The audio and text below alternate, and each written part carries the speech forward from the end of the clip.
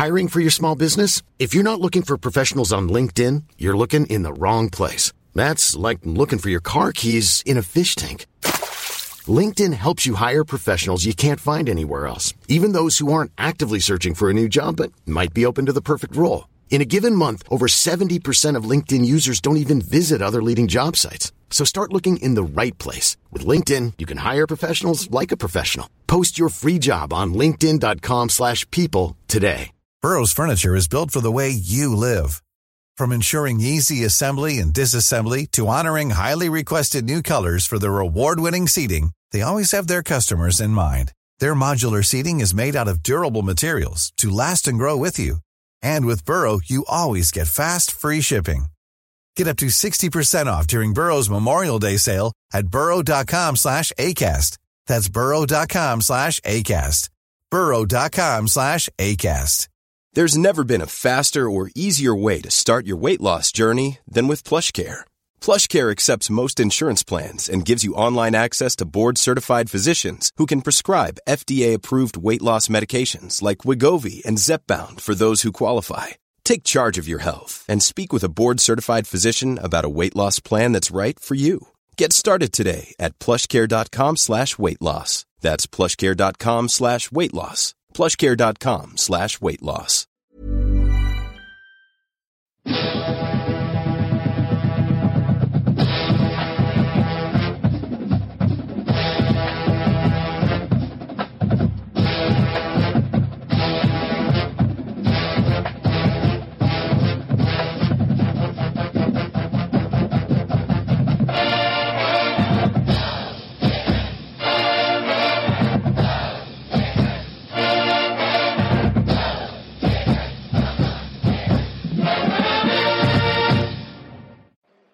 Hey, Gator Nation. Welcome back to the Respect Our Decision podcast.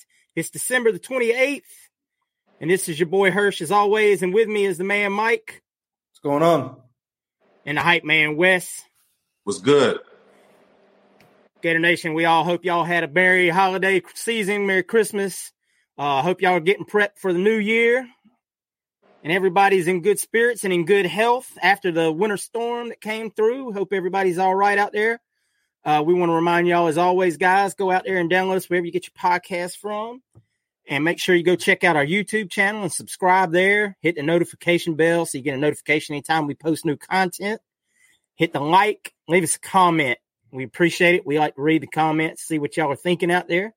And guys, as always, if you'd like to support us as creators, you can check us out on our Patreon at Respect Our Decision. Each and every dollar we make there comes back to help us with this show.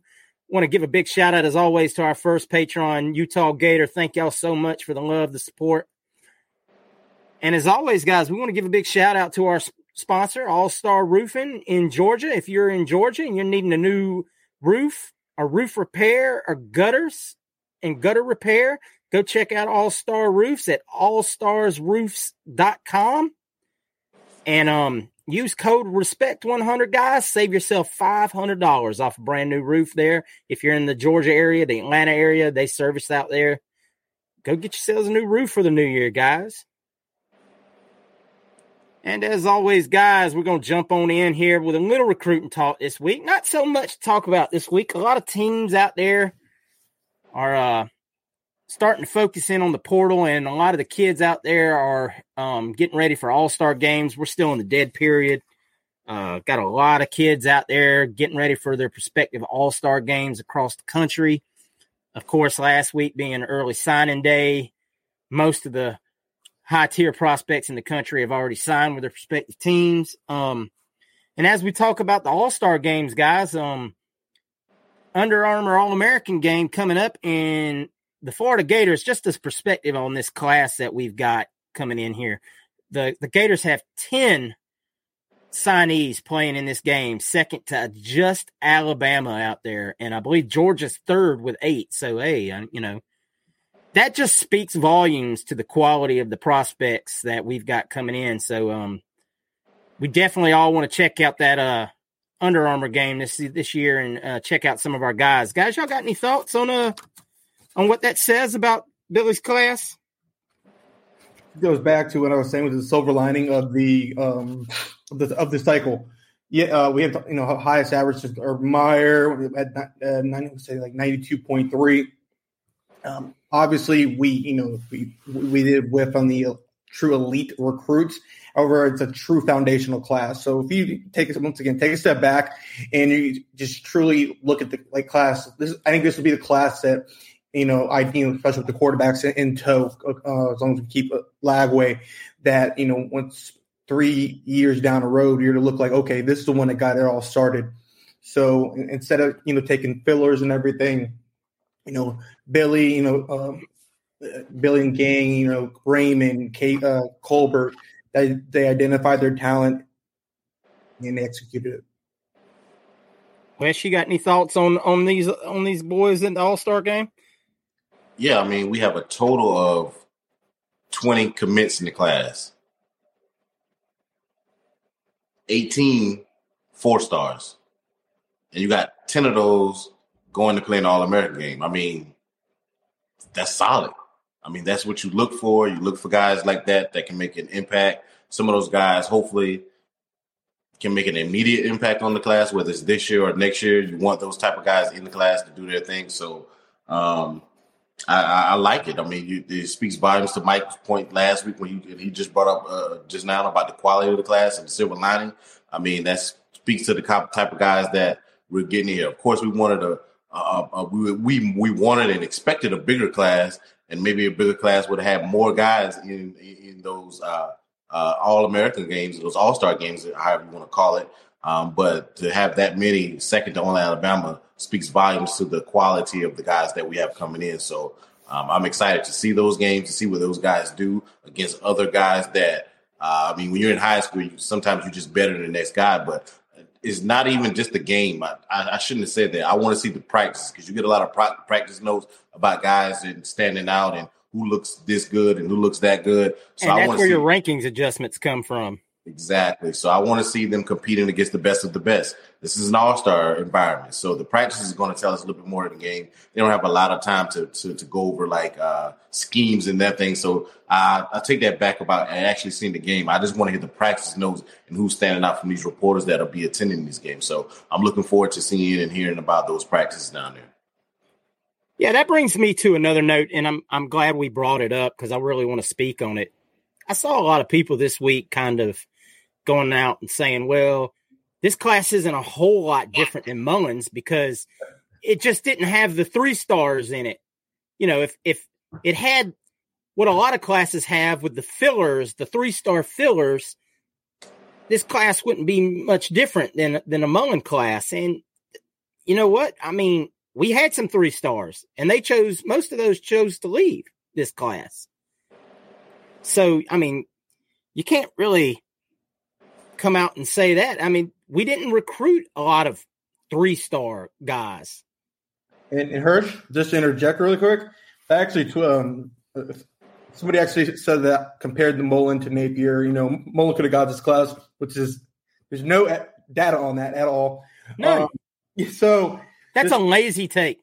I'm sorry. It's idiotic. But either way, so Mullen Pi's rank average was 90.75. Napier's in this second season is 92.34. So yeah, that's all. And then you're talking about guys who didn't even play, who got kicked off the team. Yeah, who couldn't get in because of grades. Risk, and that goes back to Isaiah Nixon, like we were talking about. You could have taken Isaiah Nixon and signed him to the class, knowing well he probably would not have qualified to get into the University of Florida. But then people would be, oh, well, here we go again. That's just like what Mullen did, taking these risk guys just to pad his class. But no, you don't send that guy an LOI. And you say you're not going to take up a scholarship on this team or potentially take up a scholarship on this team when you're not doing your part of the bargain. A lot of coaches will tell these kids up front, this is a give and take deal. I mean, we'll give you this scholarship and all the rewards that go with it, but you've got to do your part of the bargain. And that includes going to class, graduating, doing your part academically to get into school. And once these kids commit, the coaches can provide them, they can't go do their work for them, but they can provide them, they check in on them and make sure they're doing their part. They have tutors. Yeah, that exactly. In the academic center. Yeah. So I don't buy into the whole Mullen could have had this class whatsoever, because exactly. Mullen Webb came out Webb came out in Courtita and said, nah, it's the same thing to that point that Yeah, Mullen couldn't have Webb's done this. comment was negative. Yeah. Plain and simple, exactly. Negative. And he wouldn't have. And Webb knows. Webb wasn't even recruited by Mullen probably much at all. That was one of the reasons he committed to Oklahoma and whatnot. A simple question would be, if he's the quarterback whisperer, where was his top quarterback that he got into the class? Oh, you mean Emory Jones? Yeah. Highest quarterback sign? Yeah, exactly. Yeah. Well, that's ego, and we're not going to go down the Mullen road on that. You're talking about two very different kind of guys. We've said it over and over again. Billy identified a footprint of which he wanted to recruit into, 500 miles in from Gainesville, hit on that, and then, a standard of prospect he wanted to bring in, and he recruited that. There were very few flyers that he even took on kids. Patterson was one. Patterson played the game. Bye. Sorry. You want to play the game? We don't need you. You're not worth that, you're not worth that commitment. Kinsler was one. He went to Miami. Of course, we know that. So, and Creed was another one. If his brother would have stayed, then Creed probably would have stayed. But here we are. It is what it is. Another stat that dropped today, On3 dropped their rankings of top 10 receivers. And the Gators had two of On3's top 2 receivers, with Eugene Wilson in at 5 and Aiden Mizell in at 8. They joined Ohio State as the only school with 2 receivers on that list. Now, as you'll probably know, On3, they do things a little differently, and we can all have our hate for that. But I actually and I know it's kind of convenient for me to do so, think that they're one of the few schools that actually have few services that actually have Eugene Wilson ranked close to where he should be. Exactly. That kid, like we've said over and over again, phenomenal, and where he's ranked in other services is criminally low. So, any thoughts on that, guys? I was always a big fan of Colbert, as you guys know from I think it was on our first spot. I went in on. You are the KC hype man. Hey man, it's just he has a phenomenal resume, and it's just going to continue to get better. So I think that's going to continue on, and his resume is going to help us tremendously in the 24 cycle. But that's another thing for another day. However, with Eugene and Eugene Wilson and Aiden Mizell, 2 phenomenal prospects. I love Mizell. I think he's going to take a little bit more time to develop. However, he can definitely contribute in a special teams area. Eugene, I definitely see him as a contributor, hopefully sooner rather than later. But in terms of what this demonstrates, I really think, especially with Lagway in tow, Kerry Colbert has the ability to be the second best wide receiver recruiter coach. His resume speaks to it. No, it really does. I mean, you have Ahmad St. Brown, you have Drake London, and Michael Pittman. So, I mean, you can just go to anybody with that. I mean, Pitt, they do a good job developing receivers, but at the end of the day, they're Pitt. So with I think it's going to be between Ohio. He can definitely secure a second spot behind Hartline, who's best assistant in the country, best guy going. Yeah. And you can definitely see a shift in philosophy at wide receiver with this staff and Kerry Colbert versus the last. A lot of bigger, slower guys on the roster trying to purge that out and get faster guys, what we like to call SEC speed on the roster. So that's refreshing. Wes, you got any thoughts on the receivers before we move on? Yeah, just to echo some of the things you guys were saying. love Eugene Wilson. As you stated, he is extremely underrated in some of the other recruiting services, how they have him. I think he's going to be an impact player next year, type of guy you want to put the ball in his hands. So hopefully that will be, in my case, short of anything as far as playing receiver, he might play the same position that Ricky plays, but he has to be our punt returner next year. We've been lacking since probably Andre DeBose. I mean, Tony played there for 1 year, but since Andre DeBose being a game breaker at punt returner, I don't think we've had anybody since then. Special teams at Florida is something that we take pride, especially punt return, like returning punts and getting big gains and getting big yards and just changing the totality of the game. He can make an impact there if nowhere else on the field. So I love that kid. Aiden Mizell, just a definition of speed. I know you guys talked about Colbert and how he's kind of transformed the receiver room from the big guys to the speedier receivers, and he's an epitome of that. So love that we have two guys in the top 10. The only other school is, I guess, wide receiver Ohio State right now. Is that guy is just killing everybody. And for those, Mike brought up St. Brown. If y'all don't know who that is, that's the receiver from the Detroit Lions, and that kid is a monster. I saw him personally kill my Washington Commanders, and he is one of the most underrated receivers in the NFL right now. He has Jared Goff throwing the ball, so trust in KC. Yeah, and Drake London plays for the Falcons, and you know how bad we are. So anyway, Mike, you got one more thing you want to add? Yeah, and also I think this is going to help. Well, this will help with the transformation of the wide receiver room. We can actually expand on Billy's playbook. Everyone, obviously, no one's perfect on play calling, and I didn't like some of it as well. However, a lot of folks didn't realize we were probably at max 45% of his what he wanted for play calling, and that's just once again due to the quarterback position and wide receiver as well.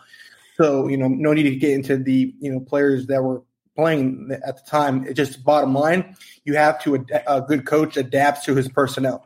So when we year over year, when we get the players that suit Billy's preferences, you're going to see an expanded playbook. Yeah, and it goes back real quick before we move on. Something I was saying a second ago about the faster receiver. The biggest problem that I saw with our receiving core last year was the ability to create separation. That was a tremendous problem to me. You would see it on Ricky because of his route running. He would run a very good route, and he would, he would create separation with the way the route was created to, was drawn up to create. But a lot of these bigger, slower guys just had no separation. And you saw it for sure in the bowl game. If you watch the bowl game back and you saw some of the plays downfield, there was no separation. And that's one thing that these receivers, little faster guys might be able to create to give us better opportunities down the field. And it gives you let's be honest, college quarterbacks are not going to be perfect a lot of the time. Room for error helps, though. Exactly. All right, guys, like we mentioned, there's not a whole lot of recruiting info out there right now. Coaches are very much focused on the portal, even if we might not believe that.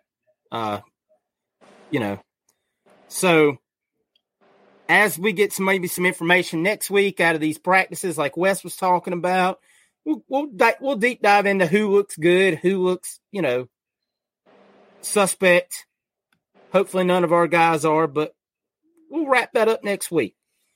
But right now, guys, we're going to jump right into some real quick. And guys, just keep in mind, just because you don't hear a name or names doesn't mean they're not looking to go after guys. Yes. We signed a very small class with 20 commits. So if normally it's going to be 27, 28, 29. So if at any point if just that number alone says in the amount of departures we had about 30. So those numbers alone are going to say you're going to bring kids in. So let the bowl games play out and just be patient, guys. You for sure about that or? You're 100% correct. Well, I know we're about to talk about the portal and the movements going on in the portal. So we got we got, there's not a lot of information out there flying around, like Mike said, but that doesn't mean things aren't happening. So let's jump into that for a second and really get into some portal talk. And as we jump into the portal, guys, we want to say that this segment here is brought to you by our partnership with Prize Picks. Prize Picks is the daily fantasy made easy for you guys out there, where you can pull up 2 to 5 picks, and all you have to do, guys, is pick the over or the under on the picks.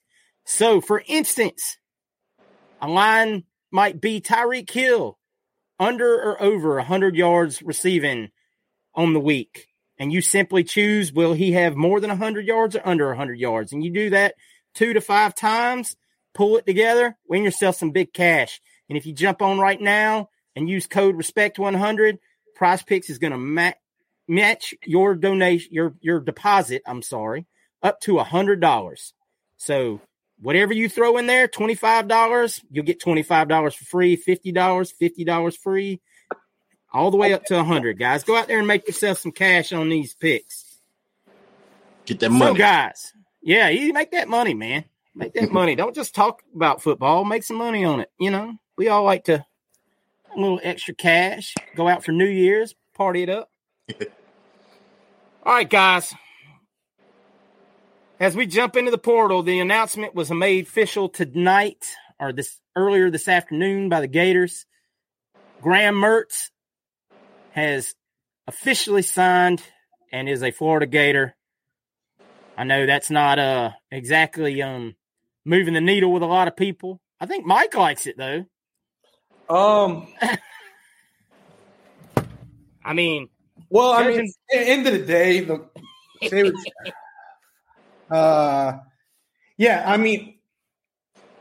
it's not bad. Okay, there was no superstar, there's no shoe-in guarantee out in the portal. That's just the bottom line. We went over it last week with Larry with his injury, McCall, just can't get in academically. So when you take a step back and look, who would you bring in? I want to say, correct me if I'm wrong, that was Mertz was the first guy that they brought in, correct? Yes, absolutely. He was in here like weekend 1. Yeah, so that kind of came out of nowhere because I remember everyone was in an uproar about it. So the bottom line is that with Rashad or with Lagway, they identified who they wanted. They got him. Even Jack Miller, they identified who they wanted. They went and got him. So, they obviously see something they like in him. We're going to play definitely a different scheme in Wisconsin. Whole trip, night and day in terms of scheme. He'll have protection, some better receivers, shotguns, so on and so forth. And I think that's going to benefit him tremendously. And he's going to be a lot more accurate than AR. I think in this scheme, maybe not as a football player in its entirety, in this scheme, he is better for the University of Florida, period. Last year, we won 1 to 2 more games. We won Vandy and Kentucky. Probably would have lost Utah. FSU's a coin flip. So, yeah, if you go out there and look, Wisconsin's offense is not exactly wide receivers running all over the field. I can only name one that I recall. I'm just saying, even when they're lined up, there's just not.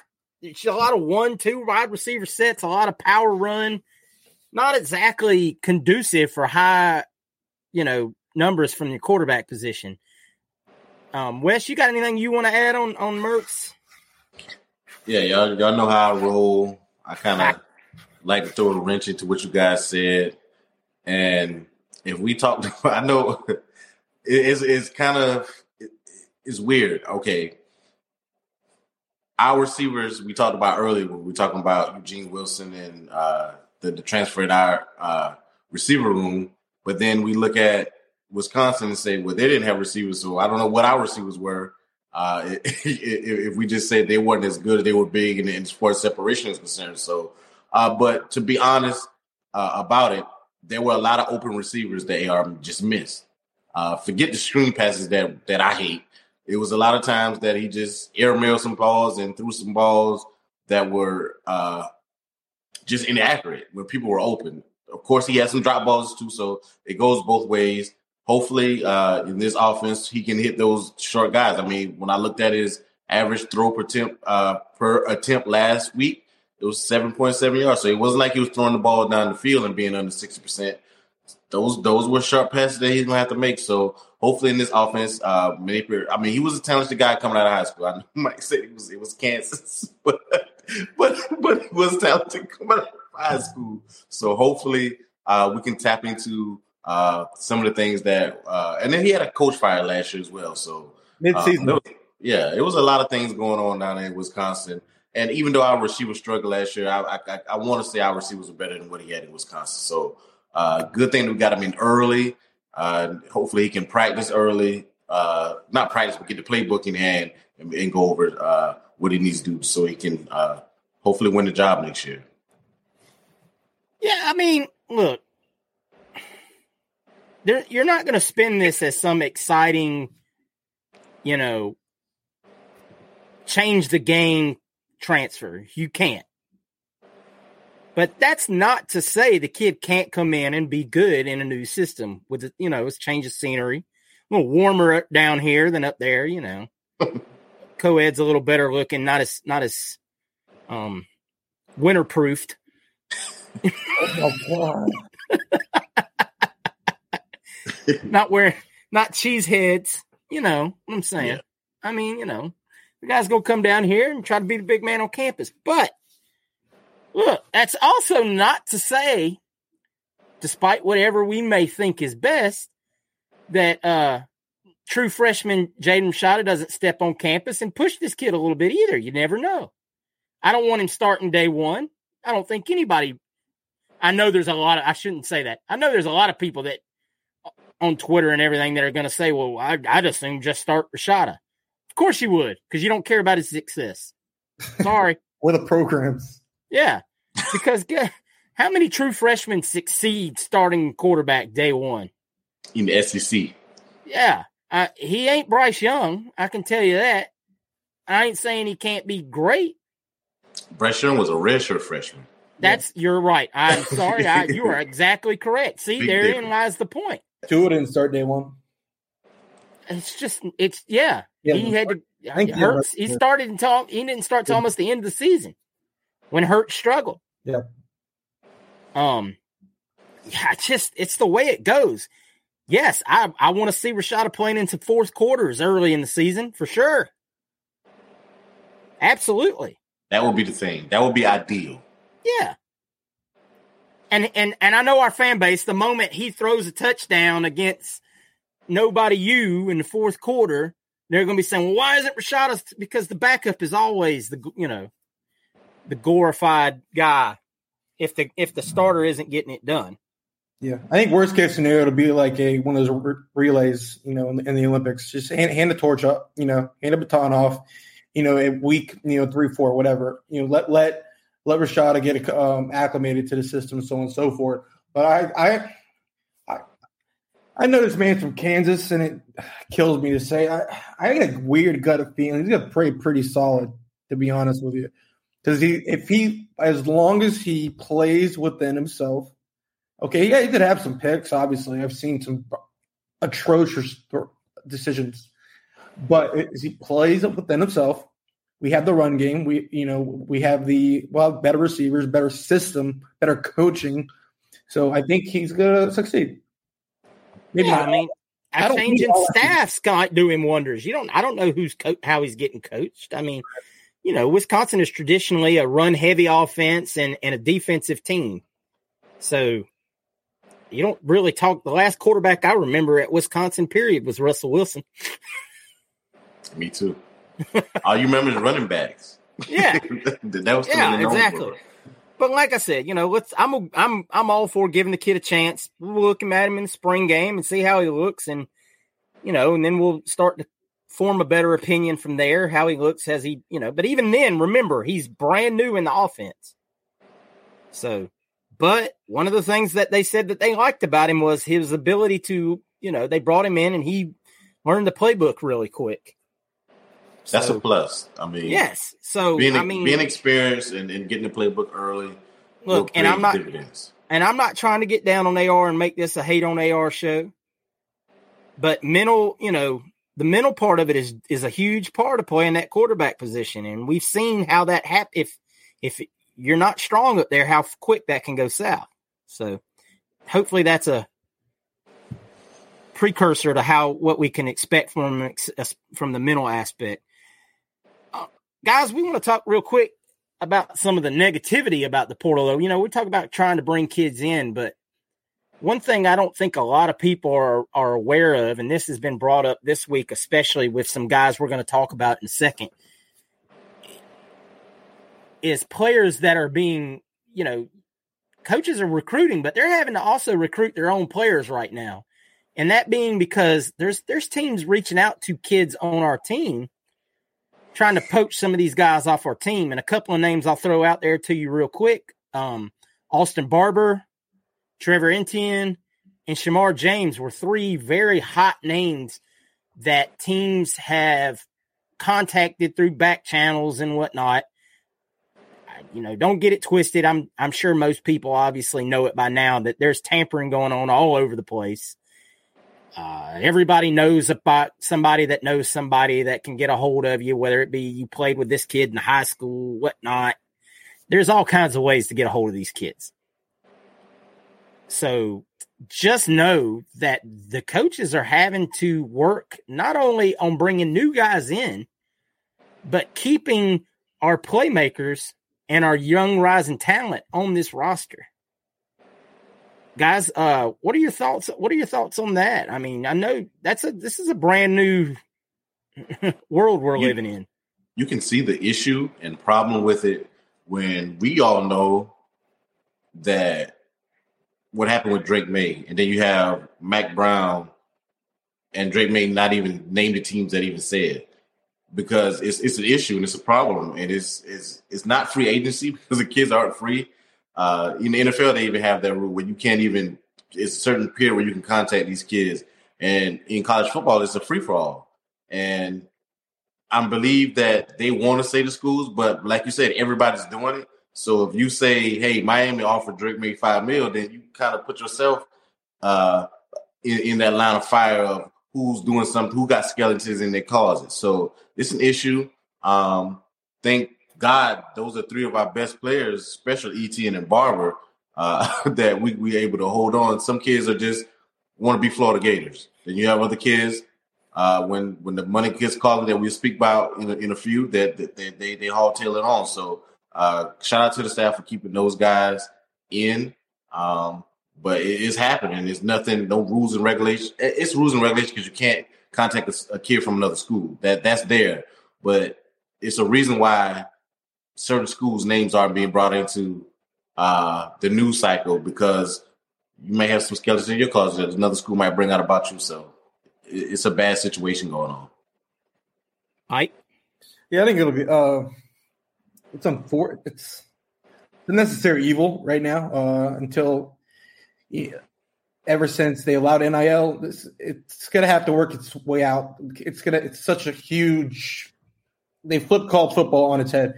And so it's going to take some time to work its kinks out. So it'll be right after conference realignment begins and the big money deals start. So it'll take another couple of years, but it's so big. Yeah, this is going to happen.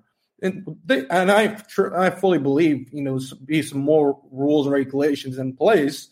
I mean, heck, the SEC Sankley, Commissioner Sankley of the SEC, he put some internal transfer rules, for example, after the transfers are getting out of control internally with pretty much dog within the conference. So, he put some internal rules in there after the NCAA rules. So it's going to, it'll police itself over time. It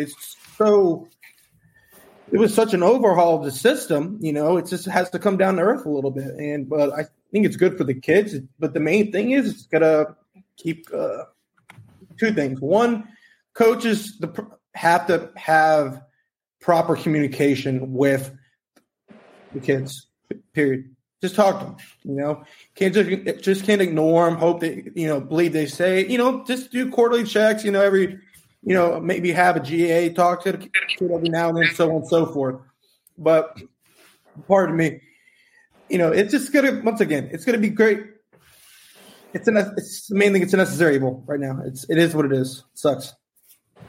It does. I mean, it sucks that you have to recruit guys to come to your campus and then continue to recruit them for 3 to 4 years to keep them as part of your roster. But that's where, you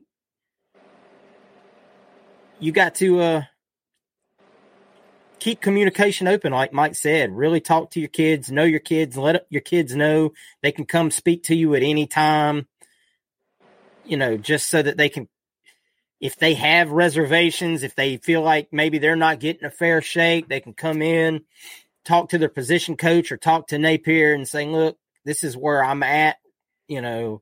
What can we do to straighten things out, to make things right, to make me get more, what can I do to get this level of playing time, compensation even? I know that's out. I mean, you got to say it. I mean, it's out there. Look, and this is one of the big things we talked about with, say, the Miami locker rooms or the Texas A&M locker rooms. If you get terribly out of balance, you're going to have a lot of kids go, well, wait a minute. Imagine, and I say this right now, let's just say this as a hypothetical. You're Miami's starting left tackle next year, and your name's not Samson Okunlola. And that kid's making, say, hypothetically, $1.75, $2 million a year, and here you are starting and making almost nothing. You're not going to be happy. And that's the balance that has to be worked out, because you're going to have a lot of guys like you talk about. And another one I'll bring up real quick before we move on. Say you did bring Cedric Baxter into this locker room at $750,000, a year or whatever it would have taken to get him. And you've got Trevor Etienne and, Johnson ahead of him, putting up great numbers in the SEC week to week. At what point can they turn around and say, hold up now? Facts. What has he done? That's an excellent point. What has he done? Exactly. I'm out here rushing for 1,000 yards and 10 touchdowns in a season. What has he done? It's a dangerous cap. It's a bad game that we're playing right now as far as that goes. You really got to great point. That was a great point, Hurst. You got to be calculated, man. It's hard to balance the locker room. Mike, you got one more thing you wanted to add? Yeah, and it goes once again. Once I said last week, we had no drama in signing day, so you can tell Napier's recruiting a certain type of kid. Period. So I mean, obviously, the outlier would have been Cormani, but look what Miami got. Look at the issues that they are currently dealing with, and a lot of their fan base, for example, they're kind of like, all right, a lot of them expect him to leave. I mean, he's been crystal balled by on 3, I want to say, to go to Colorado at this point, and they've already paid up front, which I know we don't do. I mean, it's just something we should wait till the ink's dry. So it just goes to, once again, if you get good kids, they're not just gonna, jump ship. They are gonna work with you. They're gonna see the big picture. They're gonna, they're not just gonna be true, as Wes was saying, free agent. Okay, next, whoever's gonna pay for me, be mercenaries, for example. You're gonna get, hey, I'm committing 1 to get better, to go to the NFL. 2, I'm gonna go. I like the actual institution as well. I mean, I'll give you an example. Quarterback up in, I want to say Washington. He actually said Washington had a better NIL. However, he committed to Ohio State because he said, I believe I can be developed there for NFL.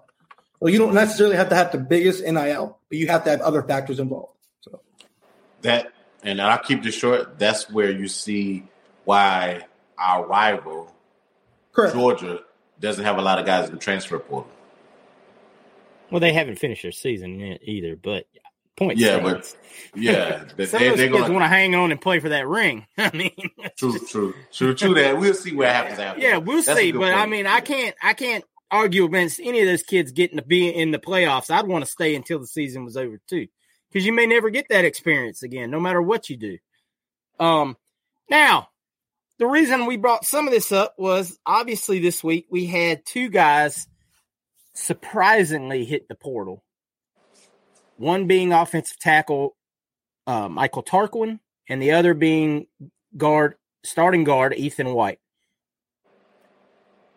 Now, I can say I have heard from more than a few people that Tarquin was pretty much poached from our roster. Now, he hasn't committed to go play anywhere yet, but he was getting offers from other schools. One being possibly Oklahoma, and then we'll see if that comes to light or not.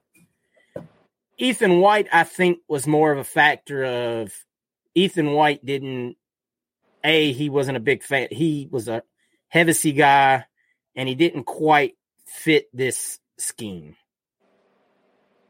So, I mean, and that's more or less kind of my take. I know Mike kind of feels the same on that. We've kind of talked about it off air a few times. You saw White had some good plays this season, had some bad ones. Just, depended on the play call. So, guys, with that being said, what are your thoughts on these two starters from obviously week 1 last year, both were listed as starters. What's your thoughts on these guys hitting the portal? I was a little taken back because we were amazing on depth prior to, those departures. We were doing quite well. So at this point, I'll just start out with the departures. Tarquin sucks because now Waits has to be ready unless they bring somebody in. So, I mean, I like having experienced lines, especially with the new quarterback.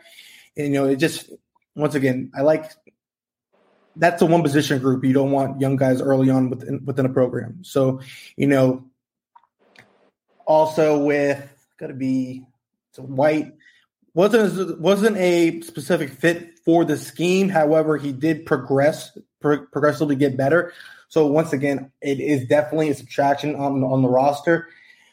Now it goes to who's going to be ready. Is it going to be Jalen Farmer next man up? Is it going to be Waits? So I'm not in practice. I know this team likes Farmer a lot, and they obviously love Waits. He's a huge body, not a guard, unfortunately. He proved that in the bowl game. However, he's definitely has a tackle's body. So it's, once again, next man up. However, the depth is definitely taking a hit, and we're tremendously young now. Because before that, we had a nice balanced roster. So hopefully, I'm hoping for at least one to two transfers. Yeah, we'll touch on that in a second as we're going to try to break down what we think we need at each position. Wes, you got any thoughts on this?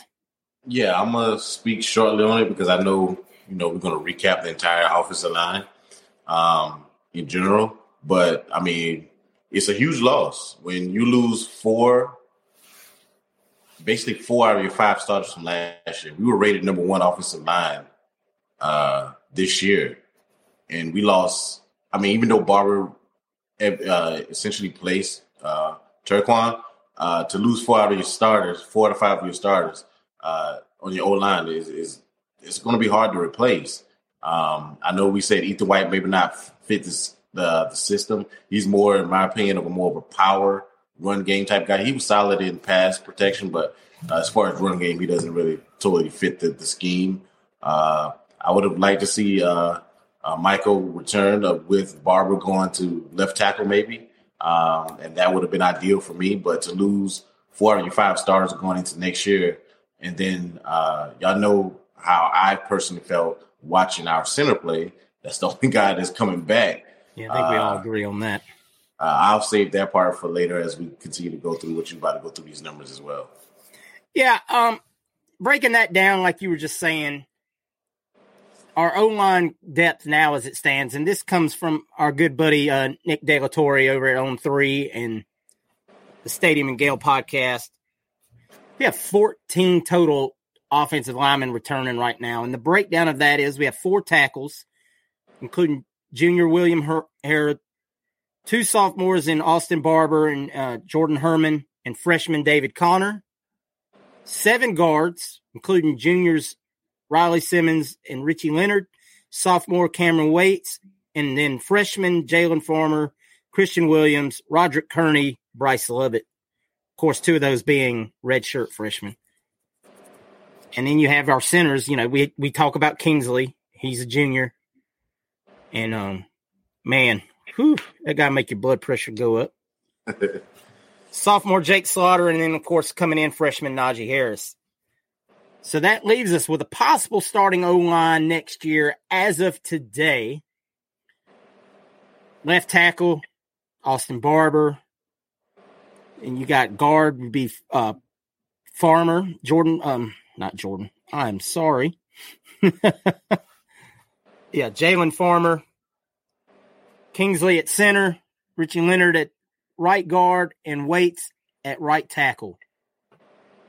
That's a lot of uncertainty. And as Wes just said, that's, that's really 3 new offensive linemen. But if Barber's playing left tackle, of course, that would be a position change. I actually think he's got the chops for it for sure.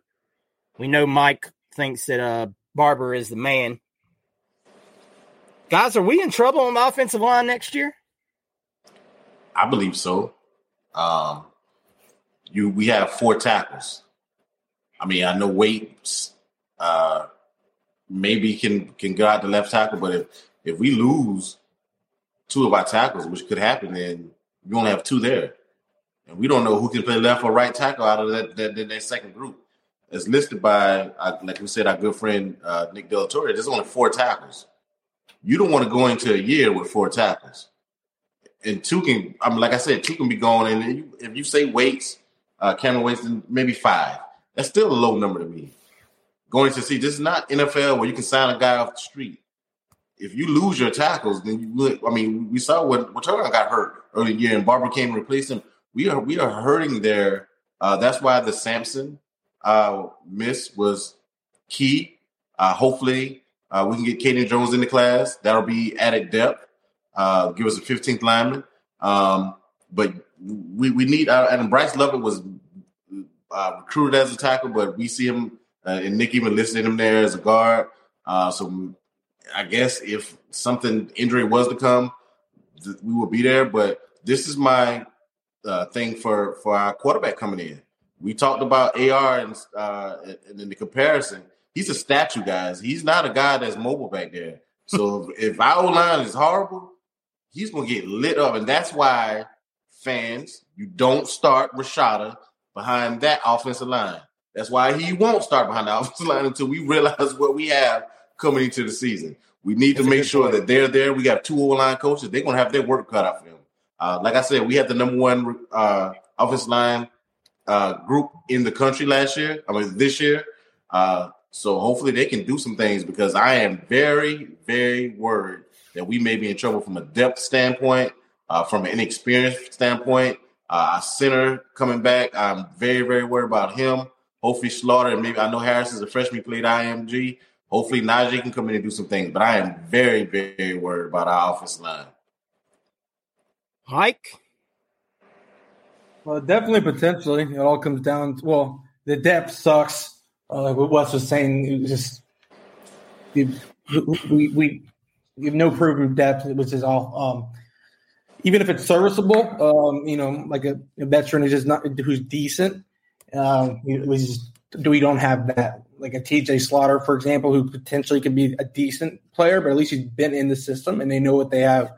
That's so definitely trouble at offensive tackle, and I really hope they get a 1-year stopgap at least. I love Leonard, Broward County alum.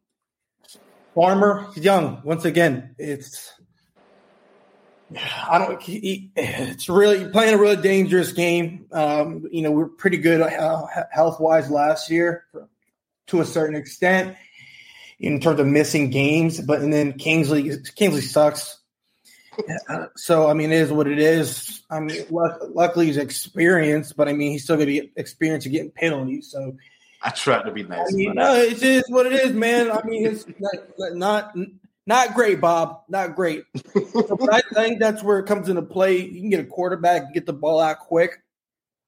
I'm just worried about depth, to be honest. I know I've heard good things about Farmer and Waits, but it comes down to I need another bet in there, or need to pull Tarquin back somehow.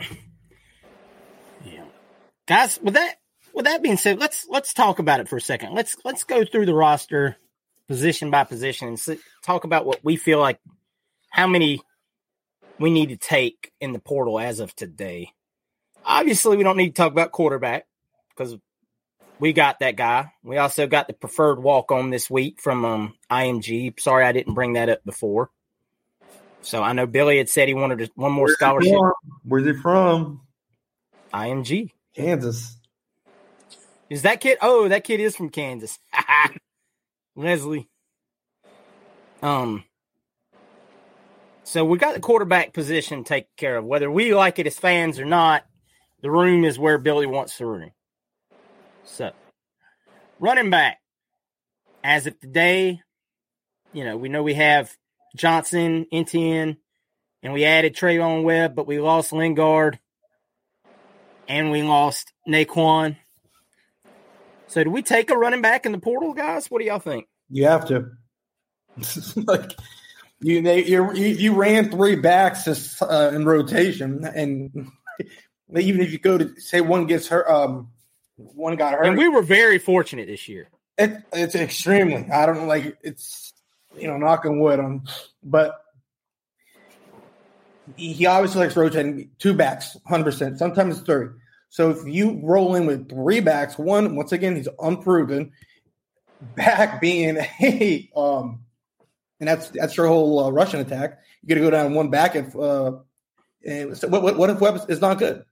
So you say if God forbid Etienne gets hurt. So if you don't get a back in the portal, you only have Johnson and a mid back at best.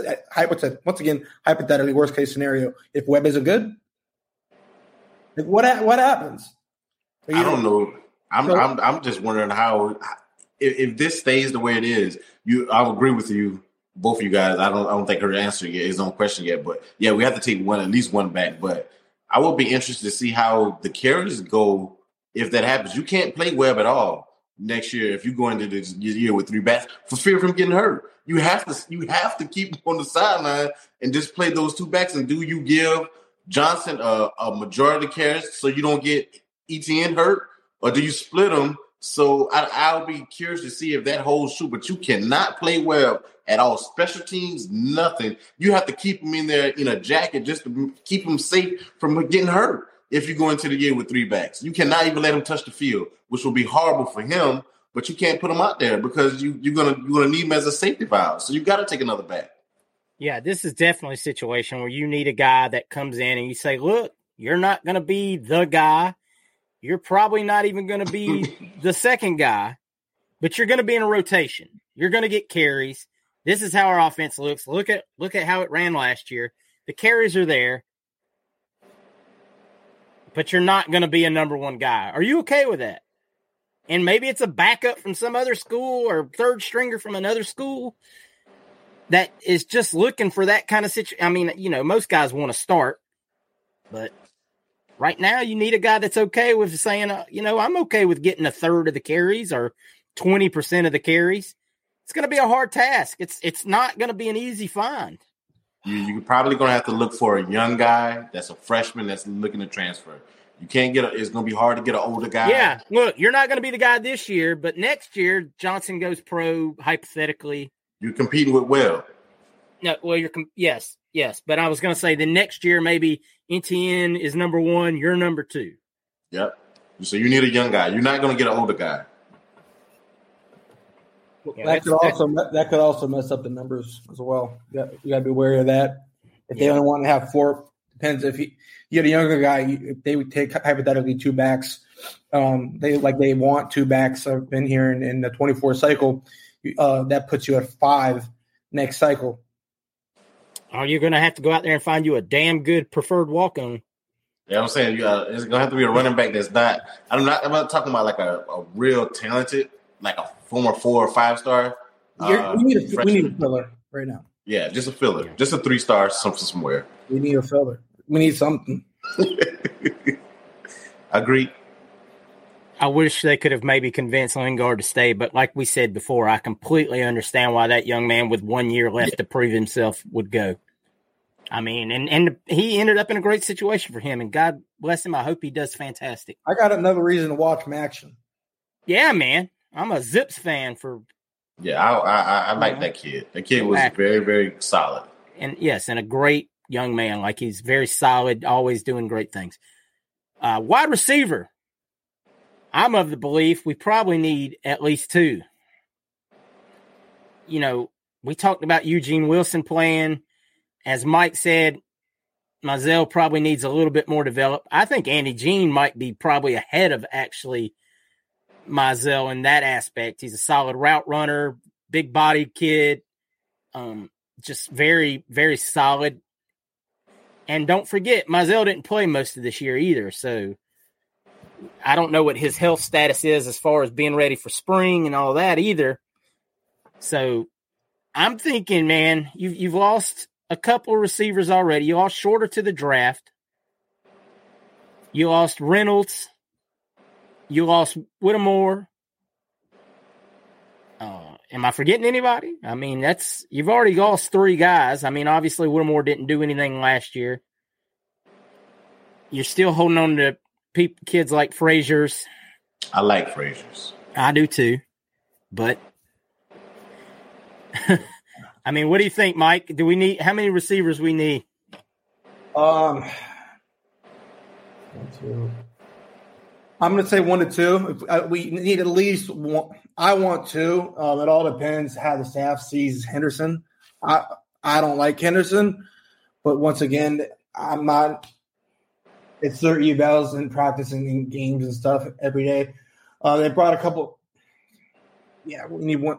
I want 2 because the true play. We got Frazier's, Henderson, Rick, and white boy Rick. Right. Caleb Douglas, obviously. 1, 2, 3, 4. I think they're going to get 1 though. If you give me 1 true impact guy, I think we can get away with it. Once again, he has to be proven. Like that Charlotte receiver, someone's DeBose. Yeah, love that kid. Somebody proven, and we cannot take a flyer out on a kid. No, you don't need a young guy that didn't play at the school he was at. You need a guy that has played and run some routes, caught some balls. Yeah, can play significant reps next year. I don't care if you're top different from running back. Yeah, I need an 100% impact player no matter what. Because we have some, youth guys can get in, but end of the day, you got to remember, Billy likes his 12 personnel. So we're not going to exactly need that true depth. Yeah, I agree. We need 1 solid guy. I know Mike said he kind of wants 2. I'm kind of good with 1 with Douglas coming back, and I'm just speaking as far as depth concerned. You have Douglas coming back. I'm a big fan of Frazier. Henderson is there. I hope Frazier can maybe push He's Henderson. There. And then you have Ricky. So with Eugene, and we thinking Eugene and Andy Jean coming in as freshmen, I think that's solid. I think if you get 1 guy, hopefully my pick is the guy from Charlotte.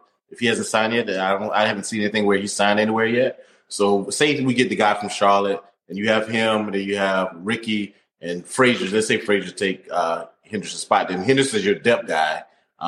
Then you have Douglas as another depth guy. And then you have Eugene right there, who we think can play year 1 right there with Ricky. And I'm solid with that. I'm good with that. You have a 2 deep everywhere. And you have Andy Jean, who's learning on the go that we think may be able to push for some playing time as well. So I'll be good with 1 guy, especially if it's that guy from Charlotte. Really liked him. Put up some big numbers there. It is a different type of receiver than I guess Henderson, and as far as separation, big kind of guy that can make some catches. So I will hope we can get in on that guy. I don't think we may be able to get him, but hopefully that's the guy we get. Yeah, just always remember to, I mean, guys, it's easy to sit here and say, oh, we want 2, but the numbers may not allow us to get 2. So always keep that in mind when you're sitting here. Just because we lost 30 guys or whatever it is and we're bringing in 20, remember that the numbers are still messed up from the COVID year, and all that stuff has really kind of off-balanced it. So they've still got to make the numbers work on it, to be at 85 when the season starts. Tight end, I think we all pretty much think we probably need a tight end. I would assume. No tight end, Mike. Good, man. I got my boy Odom. He's injury prone, but I absolutely love Odom. I'm not counting on Livingston at all. Obvious reasons, he's a freshman. Well, I keep forgetting about Livingston coming in, though. That does add depth to the room. And then you have Zipper still there, and then is it Alex Borningham? I remember saying his last name. Yes. See, yes. Borningham. It'll be Arliss Borningham. The freshman they brought in a lot last cycle. Arliss Borningham is more of a flex. Hayden Hansen, he's big. I forgot about Hansen too. Yeah, you're right. But no, you got Odom and Dante Zanders and Keon Zipper. So I mean, I don't. Oh, that room's 5-6 deep. Yep. See, there's names in there. There's names in there you don't think about because we didn't see them last year. Borningham was hurt. Yeah, so I think they're going to incorporate Arliss a lot more into the offense. Like I said, I love Odom and Zanders. People want to talk a lot of crap about him, but at the end of the day, our season he helped us out tremendously this season. We were extremely fortunate to have him. I mean, he's just serviceable, I would say, at best. But however, once again, you can have stars everywhere, especially when you're rebuilding the program. And for now, at least, we still have Zip. So let's move on to offensive line, even though we just spoke about it. What are we thinking here? 1 tackle, 1 guard? Yes. Yeah. Yeah. 1 tackle, 1 guard, 1 impact tackle, preferably. Yeah. I mean, I don't know. It depends on what the staff feels about Waits. I mean, maybe they feel like that kid is a starter. I don't. Well, hopefully we can get if Turcon doesn't go. Hopefully, because we've seen kids go in the portal and come back. So I'll give us a 30% chance of getting him back. If not, then you want somebody that can compete for the right tackle position. And I know we said guard. I'm kind of good. We got guys there at guard. Leonard played some last year. I want a center. I want a center, man. Anytime your center doesn't know the snap count and making your tackles and guards jump off sides, and he's rocking back, I need a new center. Yeah, I don't think that's happening, though, brother. I'm sorry. I mean, we all would like to probably see an upgrade there, but I think they're going to ride with him. But let's remember now, he's a junior. This is my wish list. This is my wish. Hopefully he improves. He's, a full year under the staff. Hopefully we see some improvement. That's what we believe that they can do well is develop. So it wasn't his. Even though his technique was bad because he was getting pushed back, it's the snaps. I need the offsides. I need the offsides to that stuff just drives me crazy. He doesn't have a butt. It was what the O-line coach would say. So I won't say pause on that. No, he can't anchor. You got to anchor. Yep. Well, hopefully, like I said, we give him a calendar year. Next year, we see significant improvement on a lot of the mistakes he made. We've got to have faith in that until you can't anymore. It's just one of those things. You got to try to believe that coaches can work with him over the off season, improve his technique, and he can get the mental aspect though has to get better. All right, guys, let's flip sides here and go to our defensive line. I think we all know what we need on the defensive line. Are we all pretty much in agreement that we need a nose tackle? Now, we know that it's been out there that we're in the mix for the young man that plays for Memphis. He had his bowl game yesterday and had a sack in that game. So if you haven't seen that video's out there. Go check it out. Kid looked pretty good on that particular play. I didn't watch the game myself, but it was a nice little stunt. Showed some athleticism. Not bad for a 340-pounder. You absolutely need what's it called, a nose here, because I like McClellan. I'll say it again. He's not a nose. I mean, maybe on certain packages, absolutely. However, if run heavy team, he's going to get murdered. Bottom line, I've seen some plays against Oregon State. He's young, so he can definitely get better at this, get stronger, better technique. Absolutely. So, however, like, why are you putting this kid? He's not in the best situation to succeed. So, same thing with Sapp. It's okay. However, get the bodies now. Okay, your first year, you get an excuse. Now, get these kids, get them in sub packages. He's a natural 3 tech. It is what it is. He's not a 0. He's not a 1 tech. Watson is, okay? McClellan is not. You don't believe it? Watch the tape. Don't tell me about the penetration sometimes, this and that, because not all penetration is good, because it could technically be allowed by the O-line. So, especially backdooring, for example. But end of the day, we desperately need a nose, and we're good at the other D tackle, especially with the transfer from that we just got, Caleb Banks from Louisville. Yeah, guys, what about Jack linebacker possibly getting a backup at that position? Because we lost 2 guys there, and you're just bringing in Cersei there, so you're Powell and Cersei. I think we definitely need one. I hope they do. I mean, it's only Powell. I like Jack Pyburn. He has a little cult following, but I mean, I don't. Is he projected on the depth chart at Jack? He's listed on the edge right now. Yes. I thought he was behind. I thought he was behind Princely, but maybe I'm wrong. No, I mean, I got to check. I mean, I'm looking at Nick's chart right now. So I got you. I might have that wrong. Who was that? Strong defense, strong DN. That Princely's at the strong DN, and then Powell. Yeah, Princely, Boone, and then Clyburn. No. So, because we're on edge right now. So, because Powell is the first string, Pyburn second string. So Pyburn, because he played linebacker in high school as well. So I just, once again, I think he's a program guy. If I see him seeing significant snaps, I'm not going to be the biggest fan of it. Hope it proves me wrong. But I just, especially how we are recruiting, I don't see him seeing the field snaps. If he does the next season, we're in trouble, because we didn't get proper depth. Let's move to the middle real quick and talk about linebackers. Did you get strong side? I don't think we talked about defensive line, and I didn't. Yeah. Good. I didn't have anything. Yeah, I think we're 3 deep on that position. Yeah, I think we're good there. I don't plus freshmen. I wasn't even considering freshmen. I mean, we brought in such a large defensive line class. I thought, nose is the one position obviously we know we need. And I know we had obviously Reese and Summerall transferred, so your jack position might be a little light with just Cersei coming in. But we've got a lot of more depth there than we had coming into the season. That's for sure. I could, like I said, if we added Banks, and if we add that kid from Memphis, I think we'll be doing real solid on the defensive line as far as a 1-year turnaround goes. Yeah.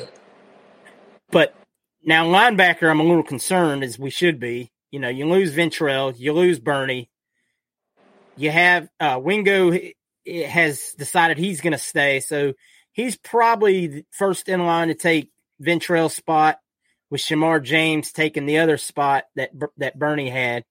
And then, I mean, you got Jaden Robinson you're bringing in this class, and you still got Scooby there.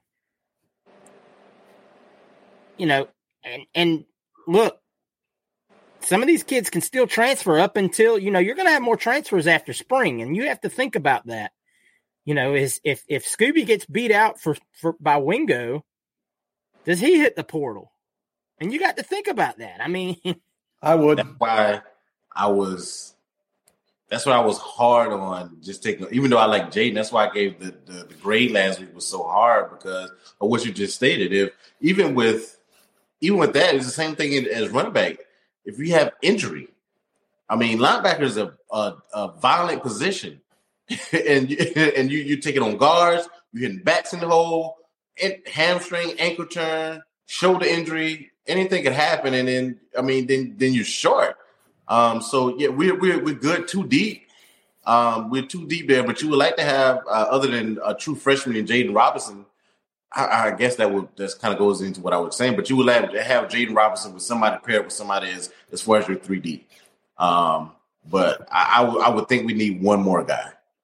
I would agree. Definitely need to find one good linebacker, and I believe the young man from Ohio State is probably going to be the guy that fills that position after their game. If they get eliminated this Saturday, I could see that one becoming official pretty quick. Now, guys, let's talk about the secondary for a second. And as we talk about the secondary, I forgot to mention, and we talked about White and Tarquin transferring, but I forgot to mention Trevez Johnson also entered the portal this week. So now you're short one more guy at star. I'm good. I knew Wes was ready to talk about it. Maybe that's why I was leaving him off, so Wes wouldn't get agitated. But you still have Jadarius Perkins. As far as your corners, his star man goes, you have Perkins there, and as far as your corners, you still obviously have Jason Marshall, and you have Hill, and you have Kimber. And I know I'm leaving somebody out of there. For corners? No, yes. You said Hill, Kimber? Hill, Kimber, and Marshall. And Moore. Yeah. Moore, yes. There you go. See, that's who I forget. And it's so easy to forget because he got hurt midway through the year.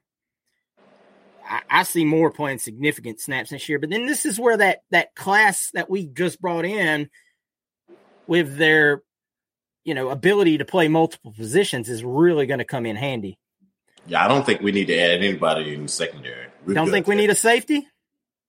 We have Torrance coming back. Hold on. Before you say that, let me throw one more thing out that we did not keep in mind. There's been a lot of talk about Kamari sliding the linebacker. I was wondering when I saw this depth chart or the scholarship. Yeah, I know we talked about that. If he does, I'm still, because we lost McMillan. Then you have and this is somebody we forgot to bring up too. Miguel.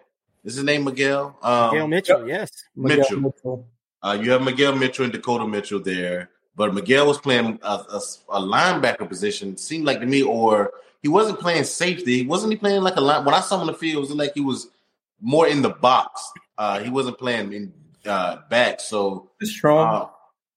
Yeah, I'm good in the secondary. I don't want to add anybody else. I'd rather throw a true freshman out there, whoever coming in. I'd rather throw I can't remember his name off the top of my head. My safety that committed on Friday Night Lights. Castell. I'd rather pay him. Him or Bryce Thornton. Let me get this right. You want a sight unseen? Excuse me? No, I'm just saying. Without you sight unseen. You want to start? Yep. Jesus. You know what? Nobody's going to come. I don't think the reason why I say that because I don't think we're going to. You don't even know when he's good. You don't even know if he's good. I'd rather see him than another safety. Let him you want to practice? You want to now, hold on now, because Marcus May looked horrible his freshman year. But I got scorched for this during the season for saying that we should play the kids. I ain't going down alone. It's an awful take. Nah, I'm good. I think if you can find an experienced safety, you got to take it. It's going to be hard. Okay. I guess that's my thinking. No, I mean, but listen. That's why you're posted. That's recruiting. Correct. I mean, like I said, we don't know any of these kids at all. So, I mean. Gates is coming off an injury, and he's seen as more of a safety. And per your logic, I disagree with it. I caught you. I know what you're going to say. Whoa, no, here we go. Per Wes's logic, I'm going to pull the tape, damn it. when you get further away from the ball, it's hard. For your logic. That's what you said. Okay? I'm totally 180 on that. So you want a true freshman, day one to start, sight unseen. No practices, nothing. Now, no film, it's not even on campus. Not even a new semester. That's how I feel. Oh, my. So you just. It's the hardest. Does not make sense. But it does make sense. I said he can be hard. I said Marcus May was horrible. No. Keanu Neal was horrible. He started as day one Yeah, starter? they started. They got torched at Alabama. I remember. You okay with that? You're okay with getting torched.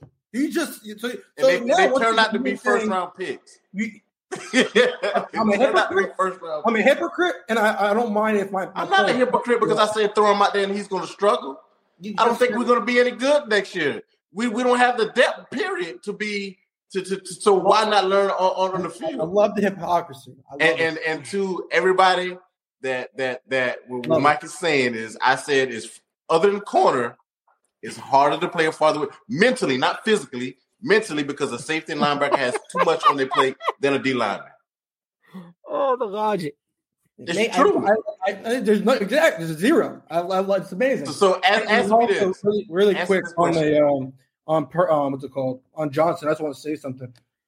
And it kind of goes to Torrance. A lot of people don't like him. All right, I get it. However, once again, it's depth. Okay, he's played starting depth snaps. That's why I like Helm. Helm's at TCU, okay? Like, people, I'm so glad he's gone, okay? Let's just say Wes's logic, hypothetically. And I'm not saying I love our class. Kids are ready at different stages, okay? And when you put kids too quickly, you will ruin them forever. No confidence. And it's just when you have depth, the incoming starters, allow them, like a Caleb Douglas, to slowly get better and lap them. That is how it should be done. Miguel Mitchell slowly got better and lapped some people. We have a nickel. Perkins? Him and Johnson is the same guy. Exactly. But once so either way, you got a guy coming back starting. Perkins has the job next year. You have depth behind him. Kids. That's how we're going. Youth movement. Well, we're going to see. It's going to be. It's going to be interesting to see as these bowl games wrap and more kids hit the portal, and then we see some more names. What this staff's vision really is for next year. As of right now, there's a lot of people that are set in the mindset that we're just going to mail it in. And that's part of the slow rebuild. And you know what? It most likely is, but I don't think it's in Billy Napier's mindset that we're not going to come out and compete. I don't think he's, we as fans may see it as mailing it in, but I guarantee you that's not his intention or his intent. He's going to play to win every ball game he's in, as any good coach would. So hopefully he brings in some guys that can make an impact, and we can see a transition from what we saw this previous season and show some growth and show some improvement. I believe we'll definitely see that from the quarterback position. I'm kind of with Mike on that. I love AR, but I think that a more steady quarterback, with hopefully better decision-making, that you win some of these games that we lost this year that we should have won, and everybody knows we should have won. It might have been better for the roles to reverse. AR might be better behind this trash offensive. Oh, I ain't going to call offensive line trash. I don't know what's going to happen this upcoming year, but Mertz might have been better suited with this good offensive line that we kind of had this year. He probably would have been. But, we're going to find out real quick what kind of mindset, like I said, and what kind of mental leader. Yeah. We'll find out real fast. All right, guys. As you know, we like to be a part of the people. And we're going to answer some more questions this week like we do every week. Wes, shoot us some questions, man. All right. I am pulling them up now. The first question we have is from Chris Sorley. His first question is Florida an actual NIL school? And what I take from that is he's saying, are we really one of the top 5, top 10 NIL schools in the country? Are we competing in that area? Top 10, yeah. Top 5? No. Debate. Hold on. No, you're correct. I'd say top 10. Top 5, yeah. No, I mean, right now until proven otherwise, who's ahead of us? Texas. Tennessee. Tennessee, Texas A&M, Miami. We don't like it, and it may not be the true fashion of what NIL is supposed to be, but their results are speaking. And his second part of his question, he's saying, is Scott Strickland and the boosters hesitant? And I'm taking that as, are they slow to contribute to the cause of making us one of those top 5 NIL schools? Absolutely. I mean, are they the issue? Yeah, absolutely. Scott Strickland is an absolute awful AD. He's lazy, and I think he understands what the NIL is. I don't think he fully grasps it. Sorry. So I mean, he kind of just sits back and hope things fall into place. I mean, end of the day, your job is to raise money, and there's so many things along with the Gator Collective that people assume where's this money, where's that money? Well, because the school has backed the Gator, University of Florida has officially backed the Gator Collective. However, at the same time, you don't see it. Where there's the cross promotion, for example, is not there. So that goes to internally inside the stadium, not being able to go out on the road, for example. So that's, once again, that falls under Strickland. The UAA, I don't care what anyone says. Strickland has some say in there. Okay, I know Hirsch can comment a little bit more on that, but end of the day, this falls on one person only, the athletic director. Yeah, Scott is public enemy number 1 to me. A close follow-up number 2 is the UAA, and I know from talking to members of the collective, the UAA is not helping our cause as far as getting the outreach that we need to really get contributors. Because you have to remember this, guys. The average fan isn't on Twitter, isn't on Facebook all the time, to see the ads from the Gator Collective. You old boosters aren't checking their Twitter to see the latest post from the Gator Collective. This has to be spread through word of mouth. And one way of doing that is through meetings and Gator clubs and things like that. And the UAA is not helping us in that aspect.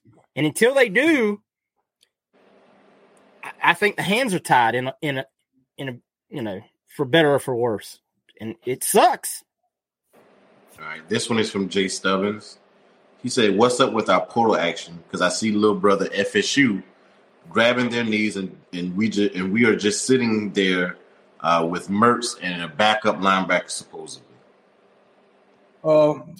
First thing, like we alluded to previously in the show, we're not done adding people yet, so just be patient, obviously.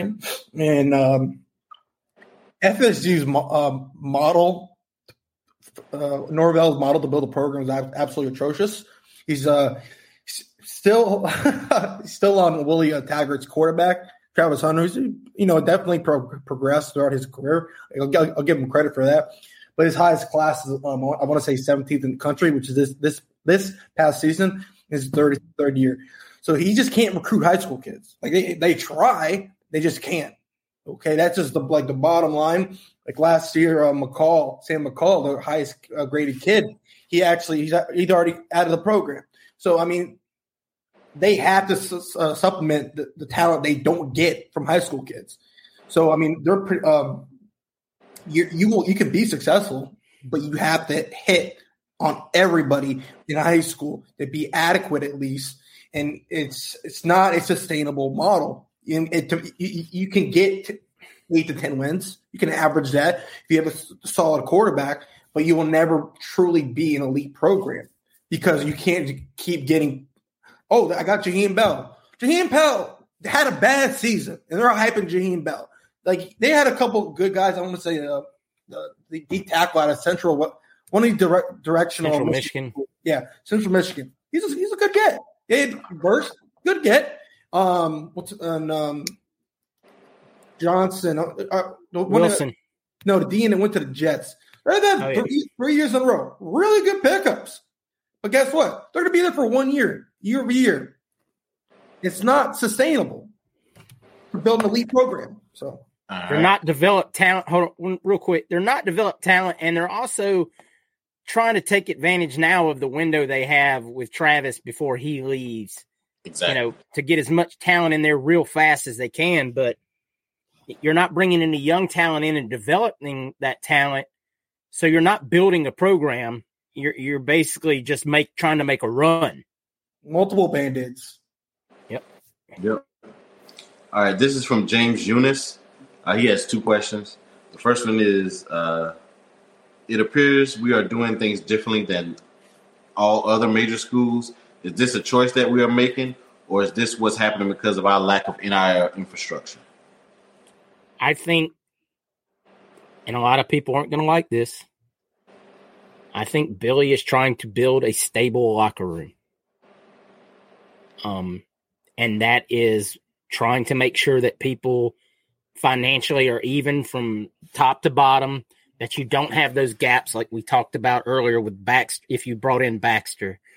Trying to keep your locker room happy from top to bottom so that you play as a team. Everything is just – now, don't get me wrong. We're missing some NIL opportunities, absolutely. But I also believe that Billy has put limits on certain things, and that Baxter situation to me is the prime example of what he's doing, is that you don't overpay one guy when you've got these other 2 gentlemen that are starters already putting up numbers that probably aren't making close to what he's going to get from Texas. Yeah, that was an excellent point you made earlier. I mean, that kind of question. Mike, you got anything else to add to that part of it? I mean, as far as your I think you said it perfectly. Once again, like he's going for the long term. This is all new, the NIL, in terms of paying the players, how it's going to affect the locker rooms. There's been rumors about a couple of teams where it has had negative effects. So, or like A&M, perfect example. Yeah, so it's just like he's bringing in a certain type of person. However, it's with that being said, they're okay with a certain allocation of money, or like if one player comes in and maybe making a little bit more, they're okay with that hypothetically. But the heavy spenders, A&M, Texas, and let's say Miami and Tennessee, or with the exception of Tennessee, those are just, what have they done? Seriously, like what have they done? So they're just throwing cash at it and hope it sticks. Nobody knows this is the Wild West right now. So I mean, Hirsch said it best. So I'm just going to echo what he said, and this is the most sustainable model. It's just longer, and it sucks. It's not as flat. It sucks, but man, you've got to think long term. And Billy's thinking about year 3, year 4, year 5. Correct. And building a sustainable and just building a sustainable team. This is another question from James. This is a good question. I'd love to hear you guys respond to this. He said, we were told in the beginning that Napier had his demands and they were met. Did he miss some things he should have asked for? Is this leadership not following on what they promised him? I think, honestly, they promised that Billy asked for what he wanted. He was promised what he wanted, but they miscalculated how this new era of NIL was going to go this year, especially. You can't plan for the Ruizes of the world all of a sudden just coming out and saying, we're just going to buy this guy. We're going to buy that guy. We're going to buy that guy. Out of spite. Out of spite, yeah. Just like, oh, you're going after him? Well, guess what? I'm going to pay him double to come here, even if he's not worth it. Because I can. I mean, and if you're Billy Napier, let's take the Citizen commitment from last year. Miami comes in on National Signing Day and is like, we'll give you $300,000 to come to Miami. And Billy says, You have best of luck to you, kid. Thanks for considering us. Best of luck. I mean, hindsight, everyone when it happened was like, how do we lose that kid to Miami on signing day? Everybody said he was coming to Florida. How does that happen? Billy made a choice. I don't want to pay that kid $300,000. I don't think he's worth it.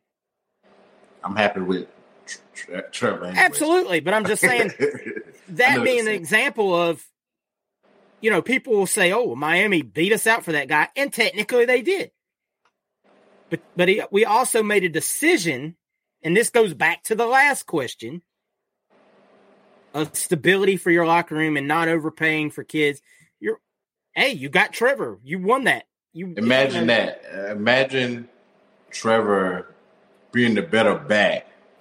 But Citizen gets the $300,000, and Trevor only got $100,000. And I'm telling you, if the roles were reversed, our fan base would be livid. But our fan base worries more about trolls and things of that nature than they worry about long-term, team. But back to the original question, yes, I think Florida and Billy Napier were actually caught off guard by how violent the waters of this NIL, were. Gotcha. Yeah. Got Spot on, Hersh. Ryan Parker. He says, thoughts on any remaining high school targets on National Signing Day, or will we use the remaining scholarships on transfers? I think Caden Jones is obviously one you're still going to have to, keep an eye on to sign with Florida. But I think you'll see some more targets identified here going forward. You just have to, Billy came in with a short window last year and identified a few guys real quick, Caleb Douglas being one, that made an impact. Mitchell. So we just have to wait. It's just kind of now they have to, the dust is settled on early signing day. You have to take a look now and say, all right, who's left? Who's out? What's the date that they can start recruiting kids again and having conversations with the high school kids? It's January something. I don't know the exact date. It's after the All-Star games. Okay. I think it might be right the Sunday after the All-American game or something like that. I can't exactly remember the date. All right, 3 more questions, 2 from one guy, Jared White. He says, what if – excuse me, I just answered that question. I apologize. Yeah. No. Yeah. This is a different question. He said, what if any of the unsigned high school recruits eventually come to the field? He asked the same thing Ryan did, but the second part of his question says, I personally am okay with the slower program build through high school. Are you guys? And that kind of what you were just talking about, Hersh. I mean, Mike, my bad. I'll let Mike handle that. Yeah, just to expand on it, it's nice. Bama's having this problem, okay? Everyone's like, oh my goodness, Bama's getting Gibbs, getting Burton, oh my goodness. Well, look at their season. Like, there's lacking a lot of locker room issues. Lacking a lot of leadership over there. Okay, when you get that many different personalities from outside of your program, because as a coach, you're recruiting a kid. You know his family, you know his mom, you know his teacher, you know his coach, you know who he is. Okay, when you're getting these, you have to recruit him, get him in a portal. You're just getting talent. I mean, obviously you can get the kid, but like a lot of times sometimes it's sight unseen. Like, no, I mean, he threw for 4,000 yards, 3,000 yards. I'll take him. He's really good. But what if he's not a leader? What if he's a piece of shit in the locker room? So high school kids, though, you're going to see it. You're going to grow with them. And if he'd been there year 2, year 3, year 4, year 5, 6 for even some guys, the continuity within the locker room is just, it's night and day. Obviously, you know, you always got to battle for the guy next to you. However, it's just, it's different. It's different. And once again, you're not always going to hit on your transfers. You know, I'll say I'll go FSU again. You know, that Central Michigan guy, he's going from G5 Power 5. I mean, Verse did it, and he's good, but still, that's a risk. Okay, and last, I'll wrap it up here. Same thing with I already said Verse, but Jaheim Bell. That's a whole different scheme. So you're taking up a scholarship spot, and you're hoping he projects well. If you get the kid from Ohio State, and you can't really mold him. You get him from high school, you can mold him out of clay, make him exactly who you want, and you know what you're getting. All right, this is the last question from Justin Wood. That's our guy that asks questions every week. So shout out to Justin, appreciate it. Him and Ryan, I think, are here a lot.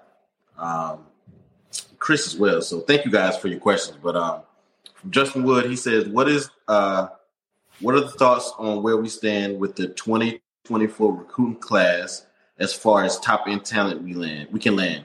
Do you guys think, and that's the first part of his question. The other question is about the portal. But he says, as far as the 2024 recruiting class, as far as top end guys, I'll take that one sort of. You guys can chime in if you want as well. Right now, it says we're ranked number 10. It's early. We already have DJ Lagway and Miles Graham. That's two top 30 guys, 5-star guys right there. We have Rushing, Elijah Rushing. He's from Mount Arizona. His dad is a legacy. Well, he's a legacy. His dad played. That's somebody that we can't miss. That's another 5-star guy. We have the running back that was committed to us before, Jared Gibson. He's number 10 in the class. So I think our chances are glad. We were going after Gibson. Hopefully we can get him back in the class. But me personally, this is, as Mike likes to call it, this was my baby as far as the 24 class because I have high expectations. Not only just because I think Billy be having another year making relationships, because that's what this staff is high on, relationships. And then you already have your quarterback, DJ Lagway, in the class. To me, that getting him to commit early and already having them there, I think Rashad in the 23 class commit flipping late kind of hurt us. And having DJ early and kids knowing, okay, I'm going to play with that guy when he goes to these camps, when he goes to these all-star games, these 7-on-7 games, and these kids see that kid, and he has that type of personality that draws other kids to him. So with the legacy guys in Graham and Rushing, and, you know, you have Lagway, that's 3, to me, 5 stars right there. Not to me, they're 5 stars.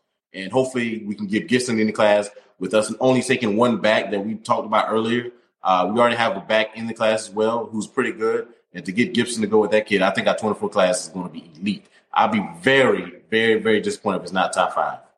Absolutely. All right. You got more? Okay. No, just one more question. You can kill it. This is from the Jared White. We kind of discussed this earlier. He said, can we get a second pot of the week? And I'll let Hirsch answer that question about what we talked about, what we may think about doing. Yeah, guys, we really like that idea, and that might be something. Yeah, Pot of the People pod, kind of like a extra little segment we might do exclusively for our YouTube channel in the future. We were talking about that. That might be something that we look into doing, where we take questions for a week, possibly, you know, put the question up, you know, solicit the questions for a week, and then just have like a 20-minute sit down where we answer recruiting questions and whatnot. We like that idea, and we might talk about doing that for the future. So thank you for that. Guys, we appreciate all your questions a lot. Thank you so much. We love the interactions. We always love hearing what y'all. Really good questions, too. Yeah, absolutely. Really very good questions. Anything that makes you sit here and have to think and, you know, really kind of explain things in detail. We love that kind of stuff. So thank you so much, and y'all keep those coming, and we'll keep answering them. Guys, thank you so much once again for tuning in, guys. You know, it's kind of a slow week as far as recruiting news, but hopefully things are about to start picking up as these bowl games in and these coaches work on putting together next year's roster. So we'll look and what we hear this week. Like I said, if we hear anything out of the practices for the All-American games and whatnot, and try to get you some information about how our kids are doing in those practices. But until then, guys, make sure you go out there, and download the podcast wherever you get your podcast from, and check us out on our YouTube channel. As always, respect our decision. Make sure you subscribe to the channel, leave us a comment, like the video. And if you'd like to support us as creators, check us out on our Patreon, respect our decision. And each and every dollar we get, as I said, comes back to help us with this show, and we appreciate each and every one of you. Guys, Mike, you got anything you want to add before we jump out of here? As always, Bateman's got us, and sayonara Scott. Sayonara Scott. We could only be so lucky. But anyway, Wes, take us home. Yeah, appreciate it, Hirsch. Thank you guys again for the questions. We love it. Love the support. Love the interaction. Again, if you're a veteran or know someone that's a veteran and trying to apply for get your benefits from the VA, please hit it up and ask us any questions you have. Again, we are a pod that support our troops. We are thankful and blessed to have this podcast, and we thank you for you guys. And you guys have a safe and happy New Year. Hope you guys all had a wonderful Christmas. And I am out. That is all. Go Gators. Go Gators. Happy New Year, guys. Go Gators.